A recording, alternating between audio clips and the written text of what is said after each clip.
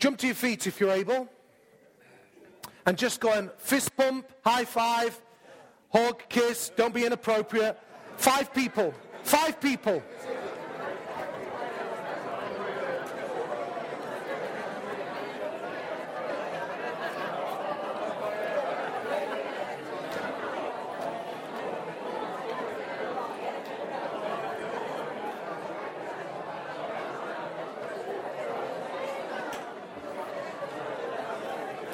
Well done, mate.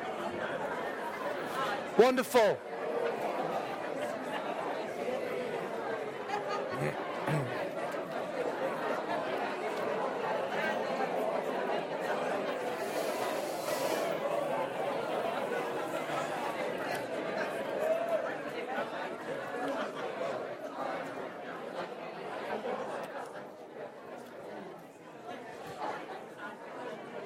Wonderful.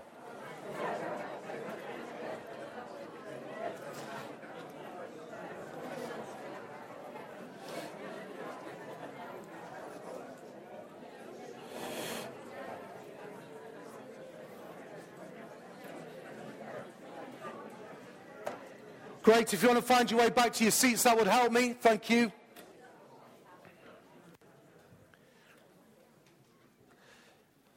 I always count it a privilege to be able to open the Bible in the context of a gathering like this. And it's also a joy as well to, on occasions, be invited to go and preach elsewhere.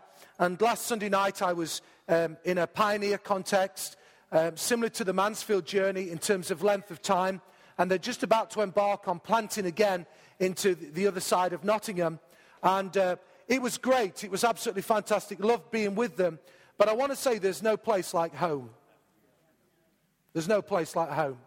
I was just thinking that. I thought I really enjoyed it, but I love preaching in this church. I love this church. I really do. And as I say, I count it a privilege. We continue in our series, which is part of our vision aim of standing out and shining. And if you have no idea what I'm talking about, you've been away for a couple of weeks, I just encourage you to go to the reception area downstairs and collect a vision bag. It will have a lot of information in there that will help you. 3 particular goals that we're really wanting to pray into and work into around seeing people come to faith and then be discipled. We want to see small groups multiply. We want to see our community initiatives just extend and be influenced in Jesus' name. And part of the journey of standing out and shining is that Phil last week just brought a great message about the thought of being a stranger. If I can say this is just my introductory comments. If you were not here last week, I would encourage you to go onto the website, Arena Church website, and just listen to last week's podcast. It was exceptional. I must have quoted them 5 or 6 times. He spoke about strangers not being comfortable with sin. How easy that can be for every one of us to become comfortable with sin. We automatically go to something big sin, glaring sin, but actually there's some attitudes that we can all have that are sinful. We need to deal with them. Strangers are not compatible with the values of this world. We're different. And strangers are not confined by time. I need to say this. I will at some point go and preach this message elsewhere. Okay, I just need you to know that, Phil. And I have his permission to be able to, because they're just brilliant, brilliant points. And we need to make sure that we're not going to the same places. Okay, then that will be great. But I just encourage you to listen to it. 1 Peter 1 and verse 1 says this: Peter, an apostle of Jesus Christ, to God's elect. Some versions say exiles. Other versions say strangers. Everybody say strangers. Everybody say strangers. So he's saying Peter, an apostle of Jesus Christ, and he's writing to God's elect, strangers, exiles, who have now been scattered across the provinces of Pontus, Galatia, Cappadocia, Asia, and Bithynia. Peter is writing to people who know Christ, and he's labeling them strangers. Some of you here know Jesus. And I want to say you are a stranger in this world. Don't misunderstand us. We're not asking you to be weird and strange. We're not asking you to do outlandish things. We're not asking you to dress in a strange way. We're not asking you to talk in a strange way. In fact, probably Christian people have acted like that, and it's put people off. Anybody know what I'm talking about? But we're strangers to this world. If you are not a Christian here today, you are part of this world, and I want to encourage you to come with us on the journey of becoming a stranger in this world. I'm going to give an invitation at the very end of my message. And when I think about strangers, there's two particular stories that come to mind. First of all, there's one story. I remember when I was 18, we moved with my parents down to Milton Keynes, and I was working for TSB Bank at that point. Lloyd's TSB, now gone back to TSB. And I was at a branch in New Ollerton, just the other side of Mansfield. But I was transferred down to the branch in Milton Keynes, in a place called Wolverton. Most of you will never have heard of it.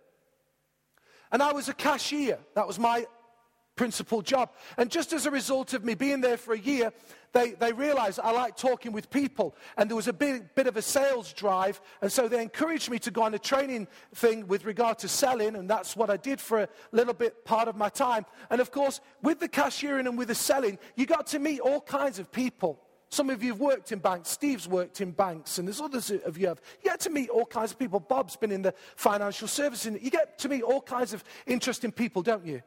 Those who have been sales assistants and whatever.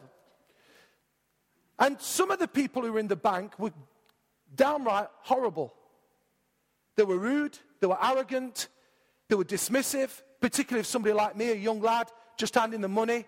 It's not right, everything was wrong. They were moaning about everything, how long they've been queuing up, how long they've been waiting. Anybody know what I'm talking about? If you're one of those people, you're not being a stranger, you're being blending in. We need to stand out and be different. That's a challenge to me, because I moan about traffic, I moan about standing in queues. Caroline tells me all the time, just chill out, have a bit more patience. That's why I've got a good wife who just says those things. Any husbands know what I'm talking about? Any wives know what I'm talking about? Any ladies know what I'm talking about? Give me a wave if you know what I'm talking about. You need to be a little bit more patient. And so anyway, I'm in the bank context, and I don't want to take too long with this story.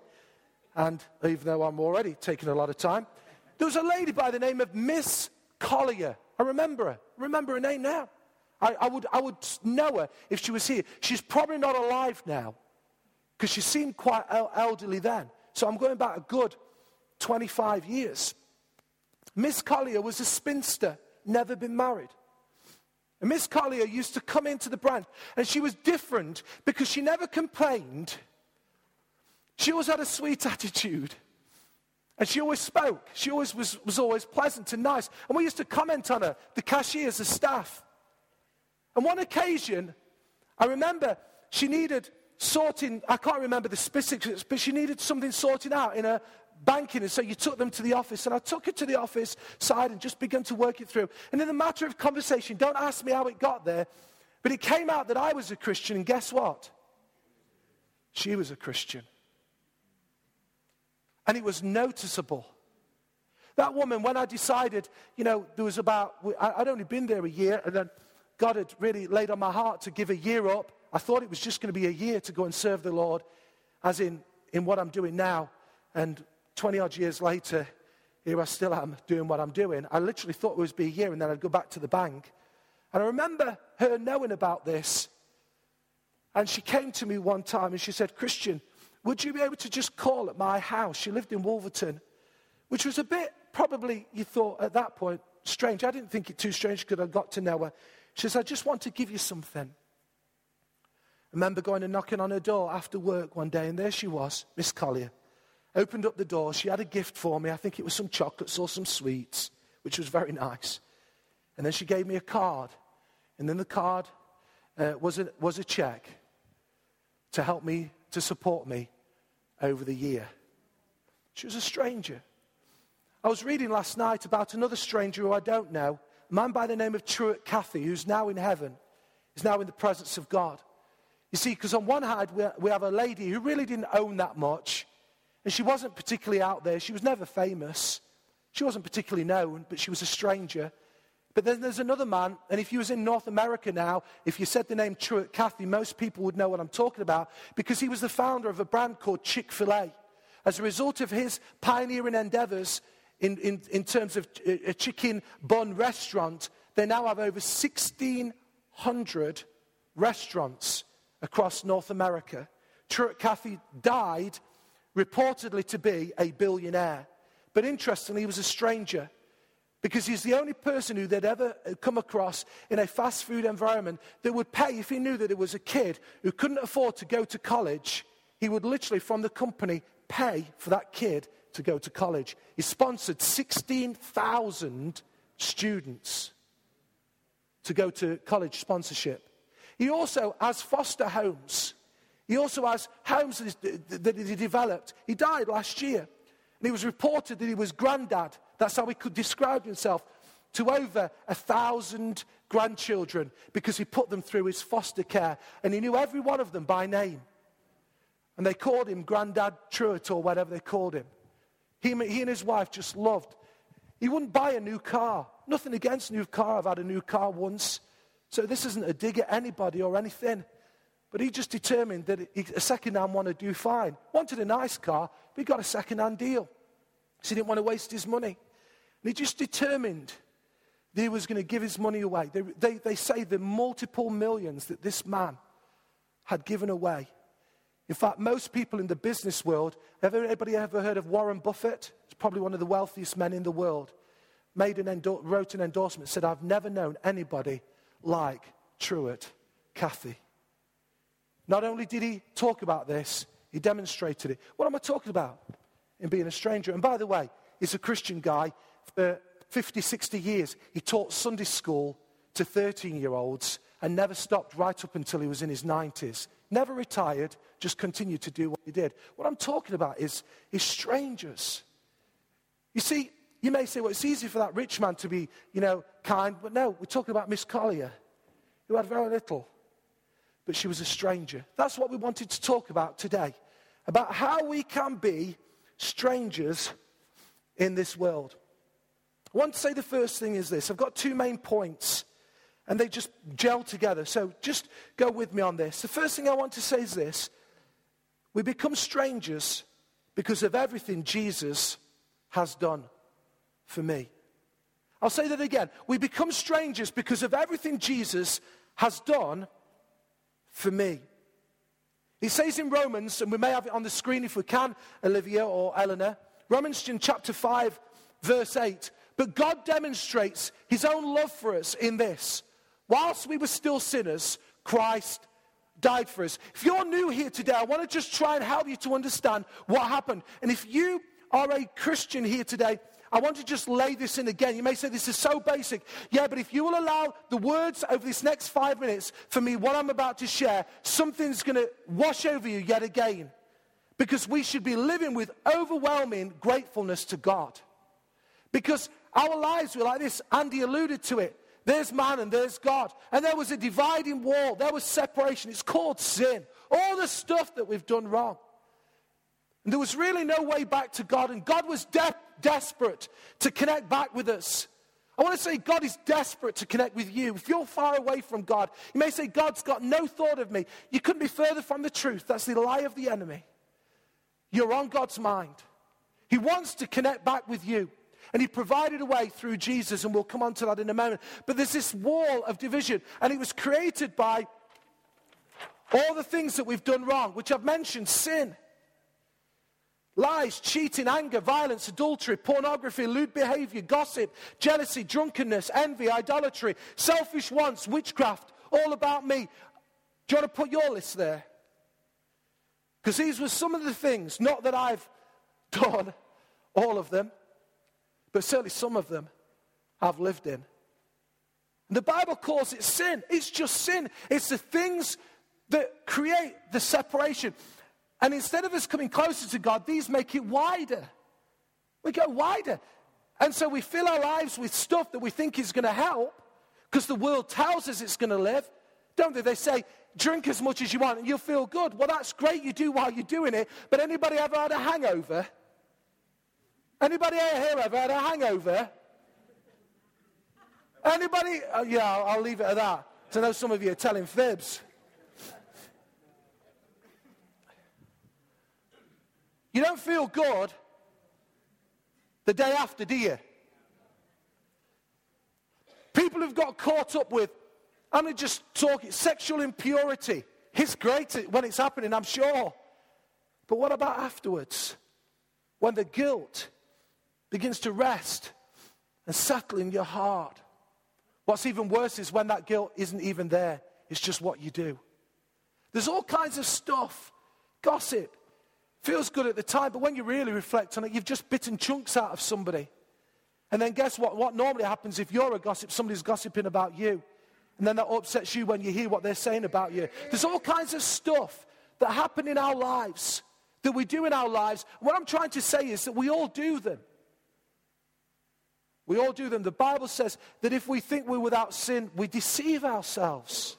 If we say we haven't sinned, we deceive ourselves. So what is the answer? Because that doesn't look like a great picture for me and a great illustration. But I said to you, strangers are strangers because of everything that Jesus has done for them. And this is where the good news comes in. Because people say, well, what did Jesus come for? Well, he was the Lamb of God. Not a literal lamb, but he was the person. He was without sin. The Bible says he was without sin, without fault. He'd done nothing wrong. And he knew what he came for. His mission was to die for you and for me. That was his purpose. My purpose this morning was to communicate a message. The guy's purpose this morning was to lead us into the presence of God. We've got Hank and the guys, Neil and the others down on the car park. Their purpose was to shake hands and to greet cars in and to make sure everybody was happy. The purpose of Jesus for coming was to die. Nobody took his life. He freely gave it.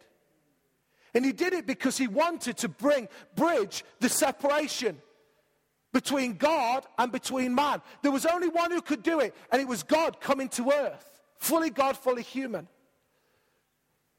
And he came to earth to defeat all of this stuff in our lives and to give us a brand new start and a brand new way.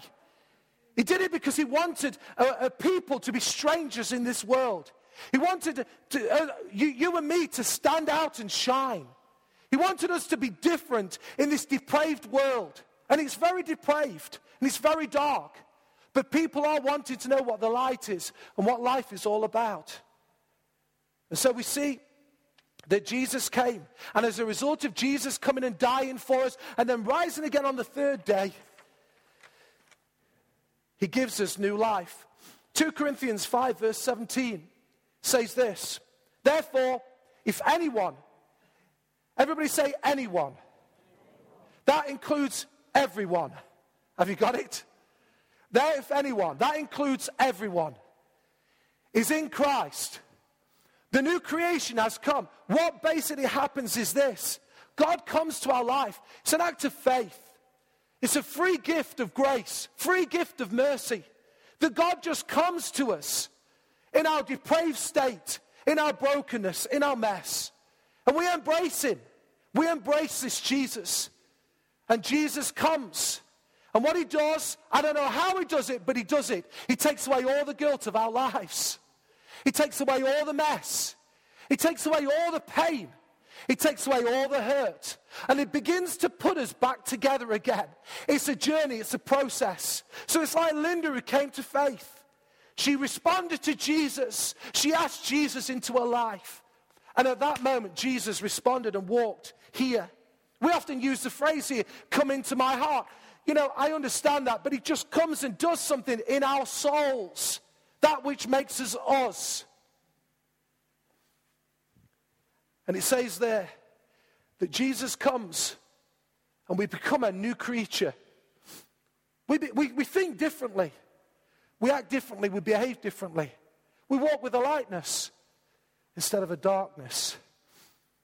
We have a new life instead of feeling like we're dead. Anybody know what I'm talking about? When you was like walking, but you were dead inside. You might feel like that this morning. There is hope because Jesus came for you. And you become a new creation. We are strangers because of what God has done for us.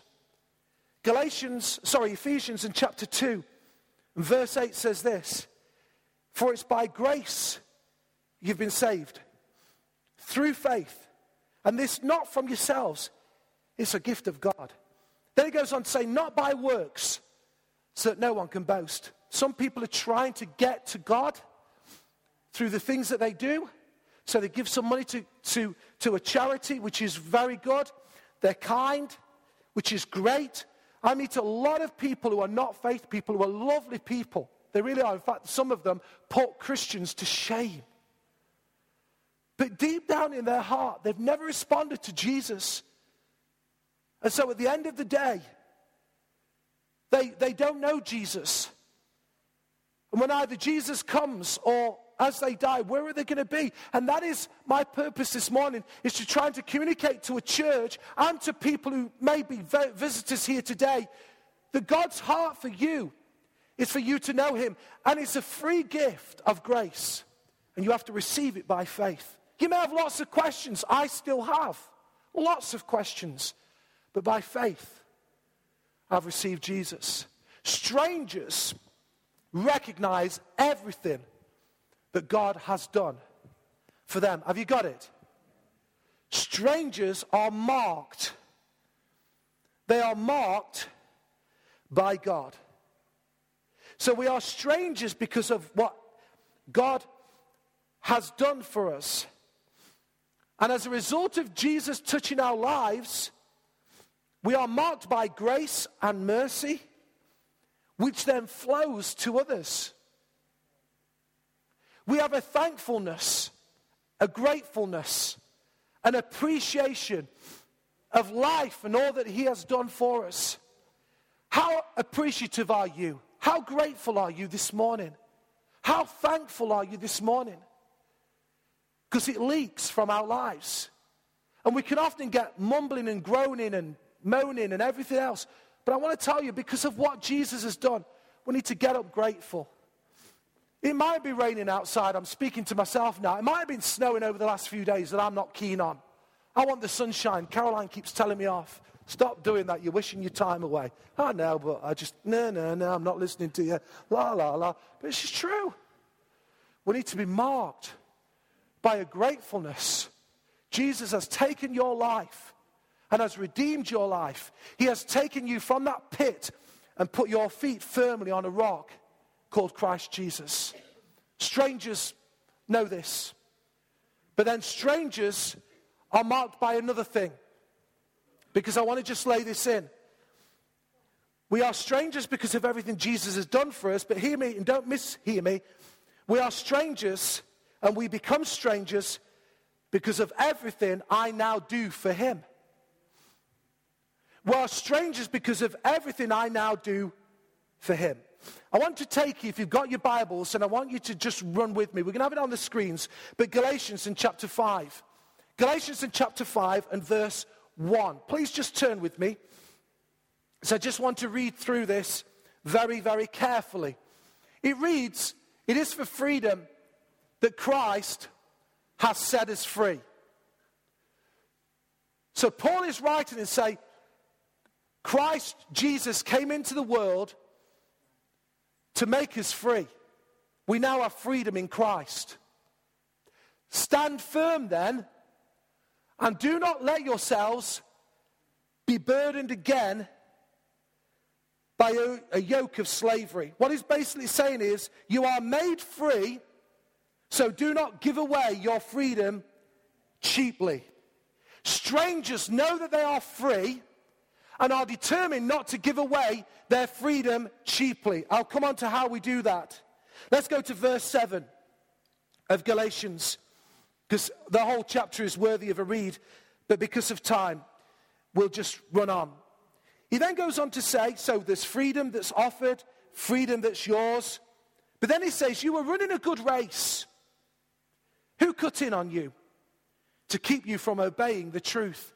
He's talking to a group of churches here, and he's saying to them, guys, you're free. Don't give yourself up to all kinds of bondage again. And then he goes on to say, you were running so well. You were doing so well. You were running so hard. You were running so straight. You were doing so good. But now you're deviating. Who cut in on you? Who got you to the point where they were whispering in your ear to go this way, to go that way? Because, guys, it's going to take you down the wrong path.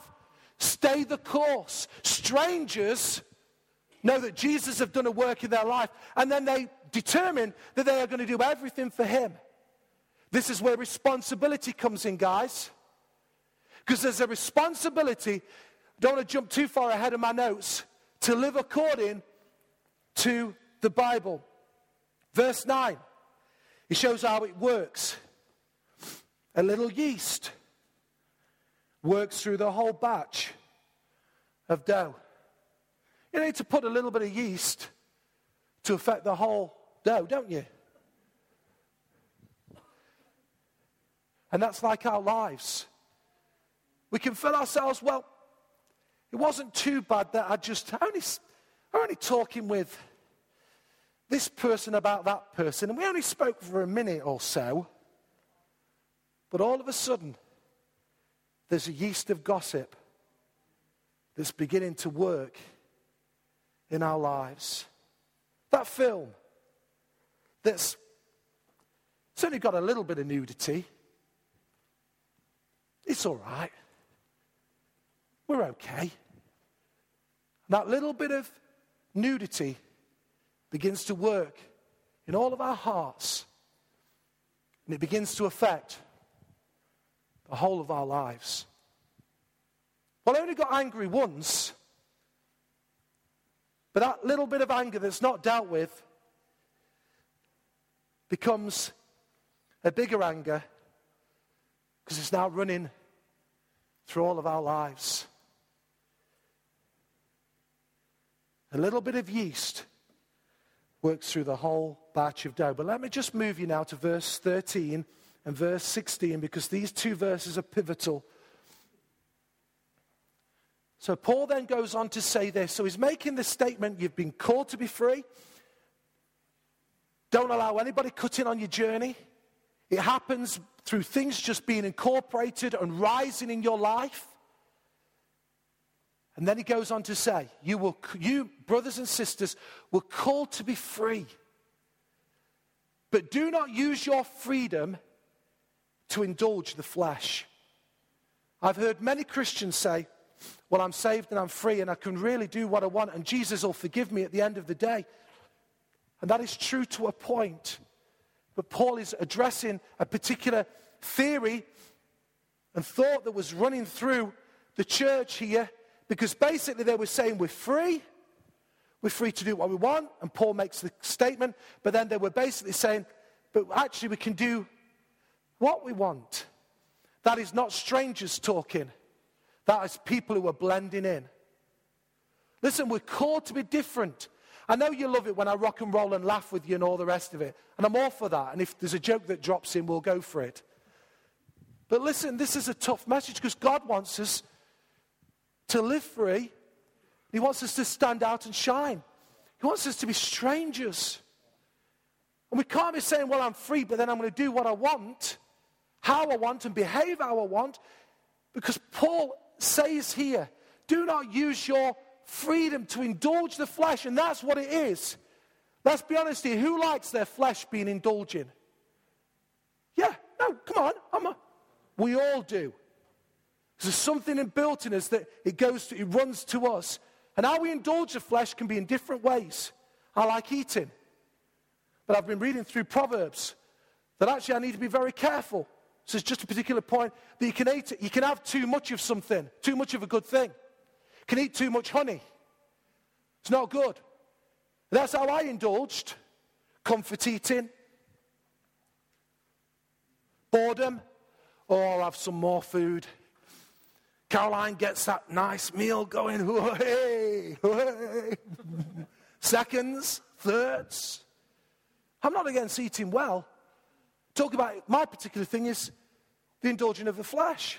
Some of you have gossip problems. That isn't my particular bag. I'm not a gossiper. Never have been. Got no interest in gossiping. But some of you do. And so you feast at the table of gossip. And you have your fill of it. And then guess what? You pig out a bit more. Because it's comfort gossiping. Because it makes you feel better when you're gossiping. I'm just being straight with you. Some of you tell lies. You're prone to tell lies about everything and everyone. Bigging yourself up. What are you doing? You're eating at the table of lies. Some of you like going down these, I don't need to eat all the sins. But Paul is saying, let's not go back and indulge our flesh because we live in this life of freedom. We're called, he's saying, the call here from Paul is to stand out and shine, guys. Saying, church, stand out and shine. That's what he's saying. We know we're never going to be perfect, but our heart says we want to stand out and shine for him. We want to be strangers in this dark world. You may say, well, Christian, this is so tough. It is. And that's why the next verse is just as pivotal as verse 13. Let's go to verse 16. Because he then says there, so I say. In fact, we'll read this together after 3. 1, 2, 3. So I say, walk by the Spirit, and you will not gratify the desires of the flesh. If we want to become strangers in this world, we recognize it's everything that Jesus has done, but then we also recognize it's everything I now do for him. And that means to say that I'm not going to allow anybody to cut in. I'm not going to allow the yeast to rise in my life. I'm not going to use my freedom in a blasé way. And how is this all going to be possible? Through a recognition that we need God. And Paul says this is possible as we walk by the Spirit. Any Strictly Come Dancing fans here? Jump to your feet, Caroline. This is where it gets fun. Okay. We're not going to do a dirty dance, by the way. Okay. We're not. Awesome soul stirring. But listen, we're not dancers. But I understand that you've got to keep in step with the Spirit. Okay. Oh, sorry. Keep in step on the dance floor. You can see I'm not that good. Let's go this way. How do we do that now? Okay. Very masterful. Okay. Okay. You've got to keep in step. I should have had Di here, actually, but it probably wouldn't have been right, me dancing with Di like that anyway. Got to keep in step with the Spirit of God. I want you to just have that as a visualization, not how poor I was. But that's as simple as it gets. Every day, God, will you just help me to live this life? Because I want to live free. I want to be a stranger. And I can only do it as I walk in the power of the Spirit. Because then it goes on to say, I love these verses here. So I say, walk by the Spirit. And then what does it say? And you will not. Have you got that? And you will not gratify the desires of the sinful nature. We had the opportunity through Steve of having Andrew Sherman through, the brother of David. He used this story of, because he runs a discipleship training program in Spain. One particular occasion, he said, I had a young guy come and talk to me about a lust problem that he had. And he says, and I was just talking with him, and I said to him, you haven't got a lust problem, you've got a Holy Spirit problem. He says, you haven't got a lust problem, because actually, if you were full of the Holy Spirit, you'll not gratify the desires of the sinful nature. That changed the way. That was back in the summer. That changed the way I was thinking about all kinds of things. My problem is not a lust problem. My problem is not a lying problem. My problem is not a gossip problem. My problem is a Holy Spirit problem. And he's not got enough of me. So I need to be inviting him to everything in my life. Are you hearing me this morning, Arena? 5 of you are you hearing me this morning, Arena? If we want to be strangers in this world, if we want to be strangers, we need to be full of the Holy Spirit. I heard this week.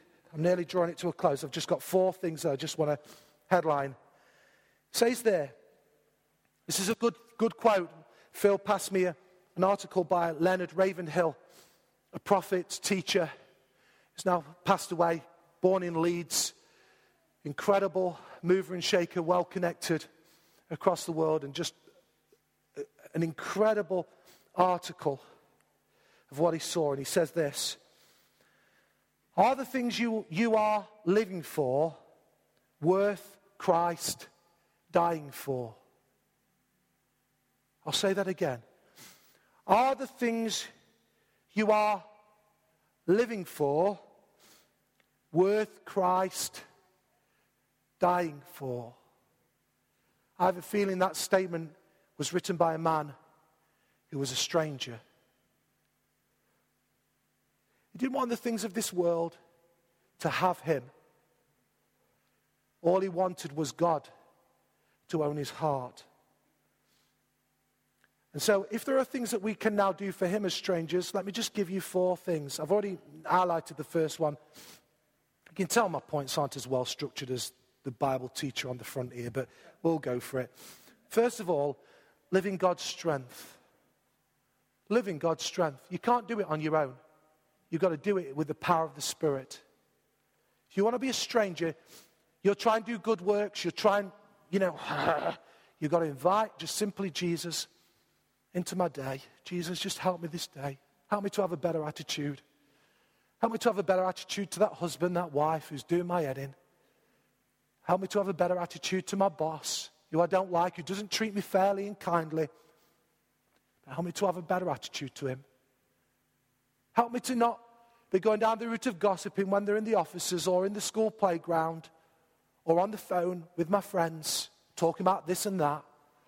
Help me to be strong and just say no. Help me to stop from flicking that computer on that's not going to fill my mind with good stuff. So I say, live by the Spirit. The second thing is this. We have to do it. If we're going to live as strangers, we do it in God's strength, and we do it under the submission and obedience to God's word. I just dropped this in, and we haven't got time for it tonight. We may open it up tonight, actually. But 1 Peter is an amazing book about the theme of being a stranger. And in there he talks about submitting and obeying to the Lord, to the Lord's authority, to your bosses, and to one another. If we want to walk as strangers, we need to learn to walk with submission and obedience. And that is something that does not come easy in this particular Western culture in the United Kingdom. But it's something we're going to have to learn. Submission and obedience. Thirdly, we've got to understand, if we're going to walk as strangers, we need to live with self-control. Galatians 5, read on from the chapter, it talks about the fruit of the Spirit being love, joy, peace, not Joyce, patience, kindness, goodness, faithfulness, gentleness, and self-control. Self-control. If we want to live as strangers, we need to live with self-control in all areas of our lives. Then we'll stand out and shine. And the last one, and I don't want to labor it here because of time, is I believe that what we can do for him is we need to take, listen to me, I've left this to the last, take responsibility. I hear far too many excuses coming from my mouth to God and to others. Not putting it on you, from me. And guess what they are? They're excuses. That's all they are. They're excuses. We're full of excuses. And if you're pretty good with the gift of the gab, you can make excuses about everything. Some of you have the gift of the gab here, and you can make excuses about everything. But it's time for no more excuses. We have to take responsibility. As I close, you've heard me say this before. One of the things, there's been many things I've had to work through on my Christian journey. Like I said to you, I've not been a gossip, but I've struggled with eating too much. And, Caroline said to me last night, we just had a conversation, and she says, you've always had a kind heart. And I hope that's been true. But the other side to me is I have quite a temper if things haven't gone right. And my parents are here. I was renowned for it. And that can manifest itself still in a variety of ways. It's never violent with me. Please never misunderstand me. It's never violent. But I get so worked up. And I justify my temper by what that's there. And then the other way I justify it is, well, and I don't think my mum would mind me saying this, but it runs through her side of the family. I'm being careful, and I'm being very respectful, but it runs through her side of the family in that my granddad had a radical conversion. He was about in his late 30s. Well, he died when he was 40, so he was late 30s. He had a radical conversion, and I don't think my mum would mind me saying this, I haven't asked, but he would be violent. So he would knock whoever was there in the way. Bang! And I know that was a culture of the day, but it's not a right culture. It created a lot of fear in the kids, 5 kids, and it wasn't great. He had a radical conversion. I never met him because he died. He had a brain hemorrhage suddenly. But his life dramatically changed, didn't it, Mum? They couldn't believe the change that was made in this man's life. But it obviously ran through the temper. That's what I'm trying to make. So I could say, well, my granddad, and they often say I'm like my granddad. So he had a bad temper. My mum doesn't have a bad temper. She can get annoyed. My dad might say she has a bad temper. I don't know. But anyway. But it runs through the family. So what I'm saying is we make excuses. So my mum overshopped, and I now overshop. And that's just what happens. This one did this. I now do this. And my kids are going to do this.